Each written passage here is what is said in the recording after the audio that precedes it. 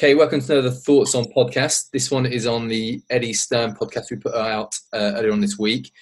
We should say that James and I haven't been able to connect this week in person, so we're recording this on Zoom. So if you're listening to this podcast, then the audio must be okay. Otherwise, I wouldn't be putting it out. But if it's a little bit tinny or something, then you're in the know. So yeah, Eddie podcast. We recorded this a couple of months ago. We had a pretty rad day with Eddie. We were in Den Haag, and great little city, and probably much little. It was great. Yeah, my first time there. Yeah, and the Delight Yoga Studio, which was probably the most amazing yoga studio come dream apartment you could ever want to live in.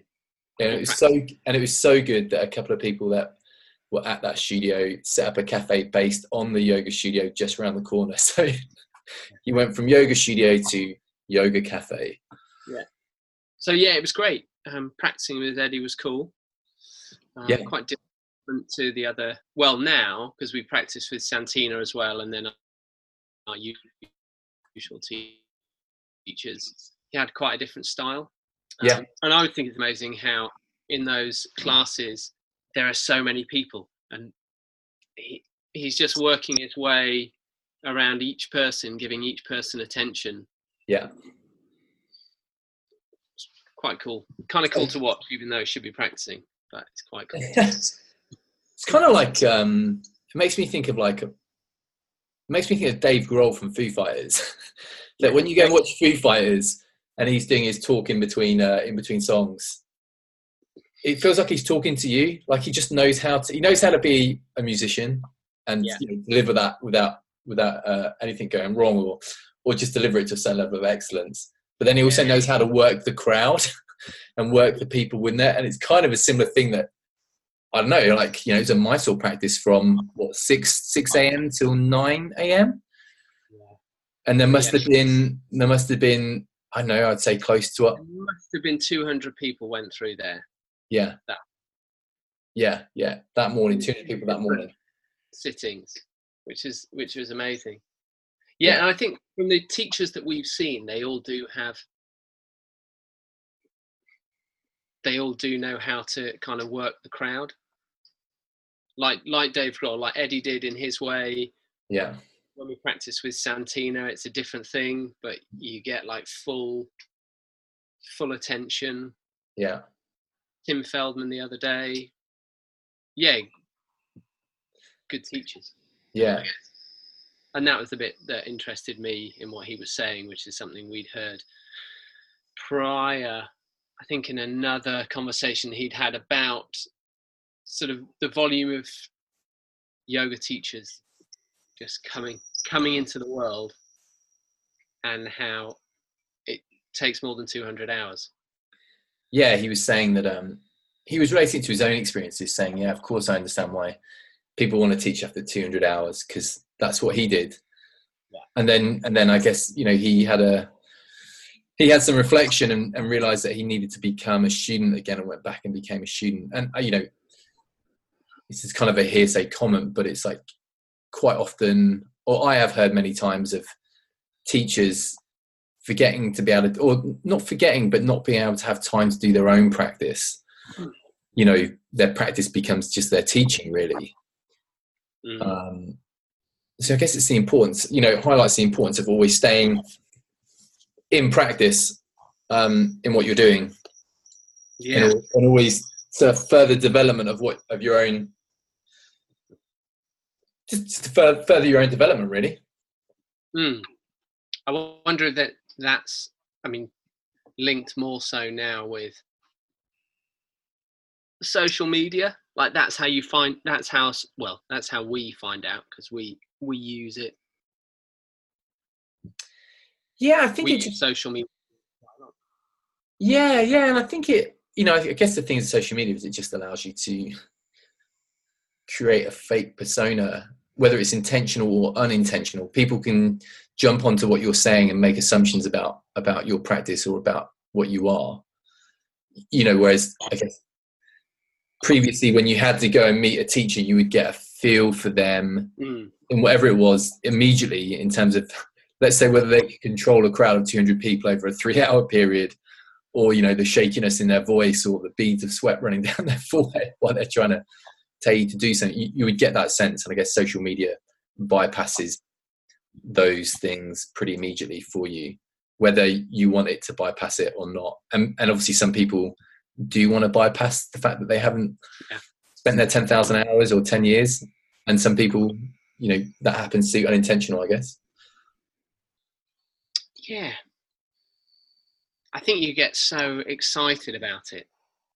Maybe that's what I took from Eddie. Like, you do your 200 hours and you're learning so much stuff. It has such an effect on you. I guess it's like reading a book that completely blows you away, and you're like, oh my God, this is, I've read this book, this is it. At which point I used to proceed to tell everyone about it. Yeah. And then particularly I remember being at home and my mum and dad were just like not bothered in this life.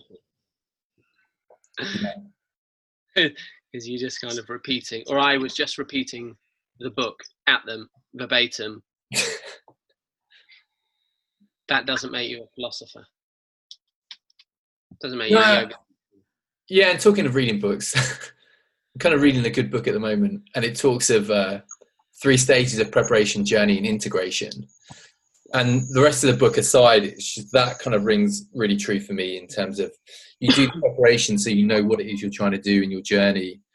And then when you've had your journey and you get to the integration stage, because you've set out clear intentions and because you've then been through the journey, it becomes much easier to integrate, much easier to create rituals and practices to continue to go forward. And I guess one of those rituals is reflection, like constant reflection, whether that's journaling or whether it's time out, etc. And I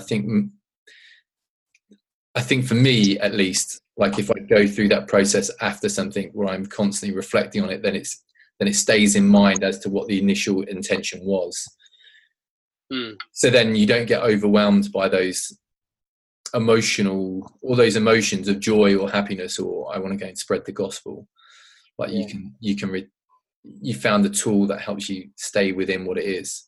And conversely, you don't get overwhelmed by something that's gone on in it that perhaps wasn't what you were expecting, because you can link it back to the intention, I think the reflection part of anything that I'm doing at the moment is hugely important.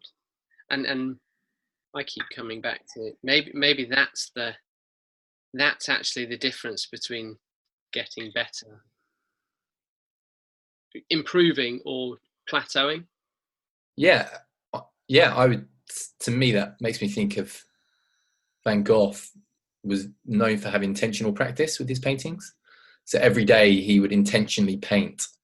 So he was trying out new techniques, which I guess is constant reflection. Yeah, and not to use the word improve, but to have an understanding of where you're practicing. Find your own style, maybe. Yeah.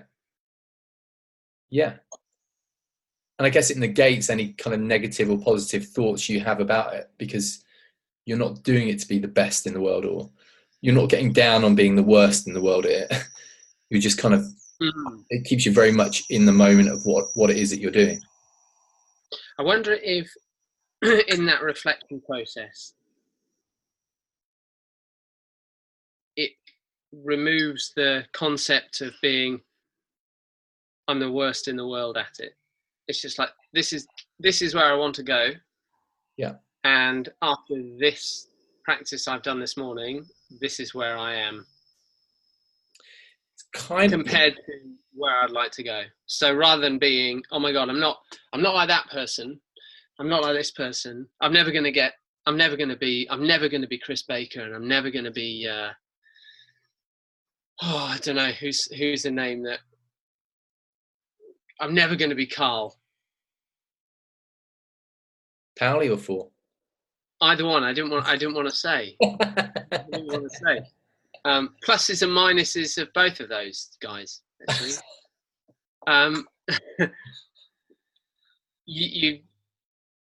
in reflection, it's more about how it was at the time. Yeah, and I think also you weren't where you were. Yeah. It's a bit like before and after pictures, isn't it? You see the shitty things on the tube. This was Dave 12 weeks ago. This is Dave today. And in anything, it's very hard to see where you're at in anything if you don't have something of your own to reflect against. Is that a good metaphor for reflection? Those 12-week transformation photos? Well, I'm just highlighting that. They look like they're sucking in and they've got special lighting. Well, they do, yeah.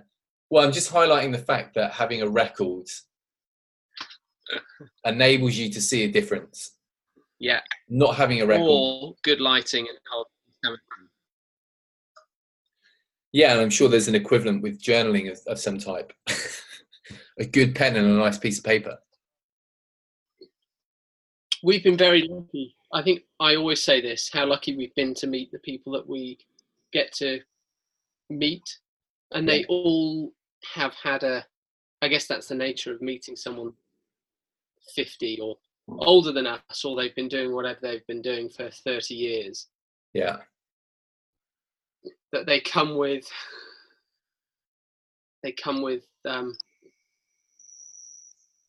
experience and perspective. I do wonder this. I wonder in the Ashtanga world, because I was at a Tim Feldman workshop down in Brighton just the weekend just gone, and Eddie and I mean maybe Santina's the new guard, but who have we met? We've met Petru, we've met Tim, we've met Eddie.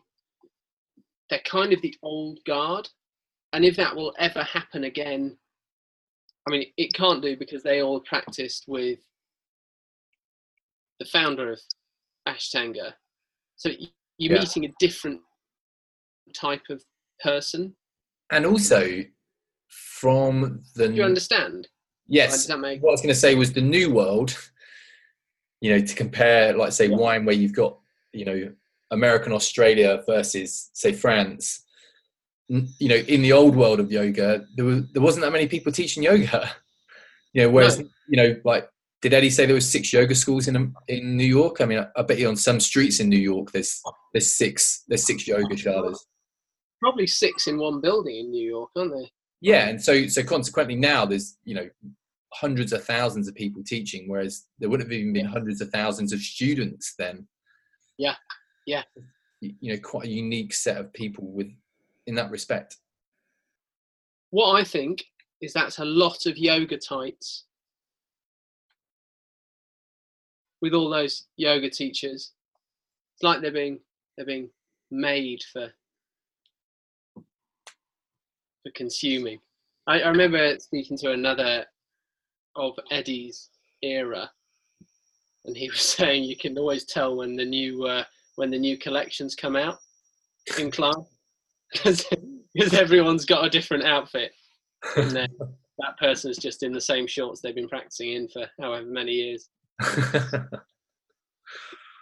I think that's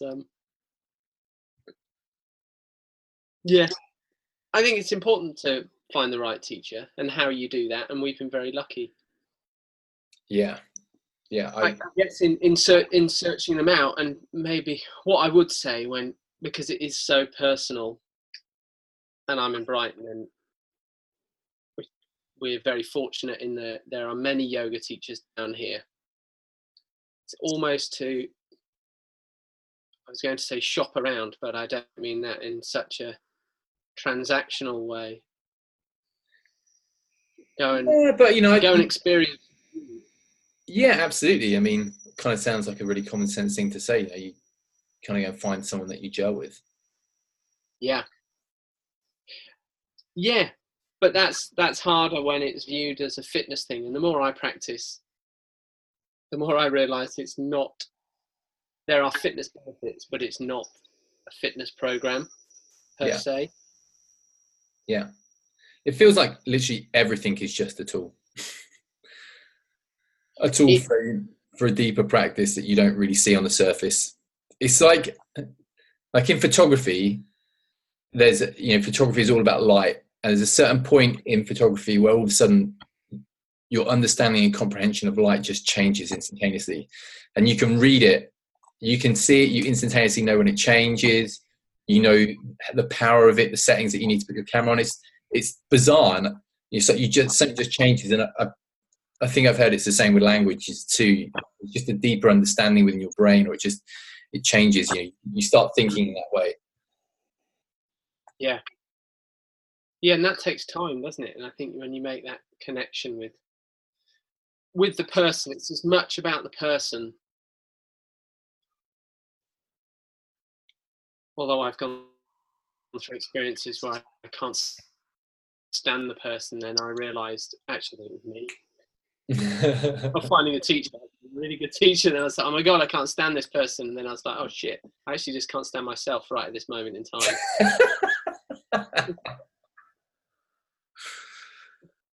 So right. maybe that was a good teacher. Yeah, it's just all part of the process, isn't it? And to reference Santina, that's when you know you got a good teacher, because they don't take it personally, because they realise it's not about them. They're just holding the space. The term that I'm now increasingly not enjoying, but they're holding the space for you to be a dickhead. Because they know it's not about them. Anyway, I think we can probably conclude this week's Thoughts On. Yeah. So thanks for joining us, and we'll catch you next week.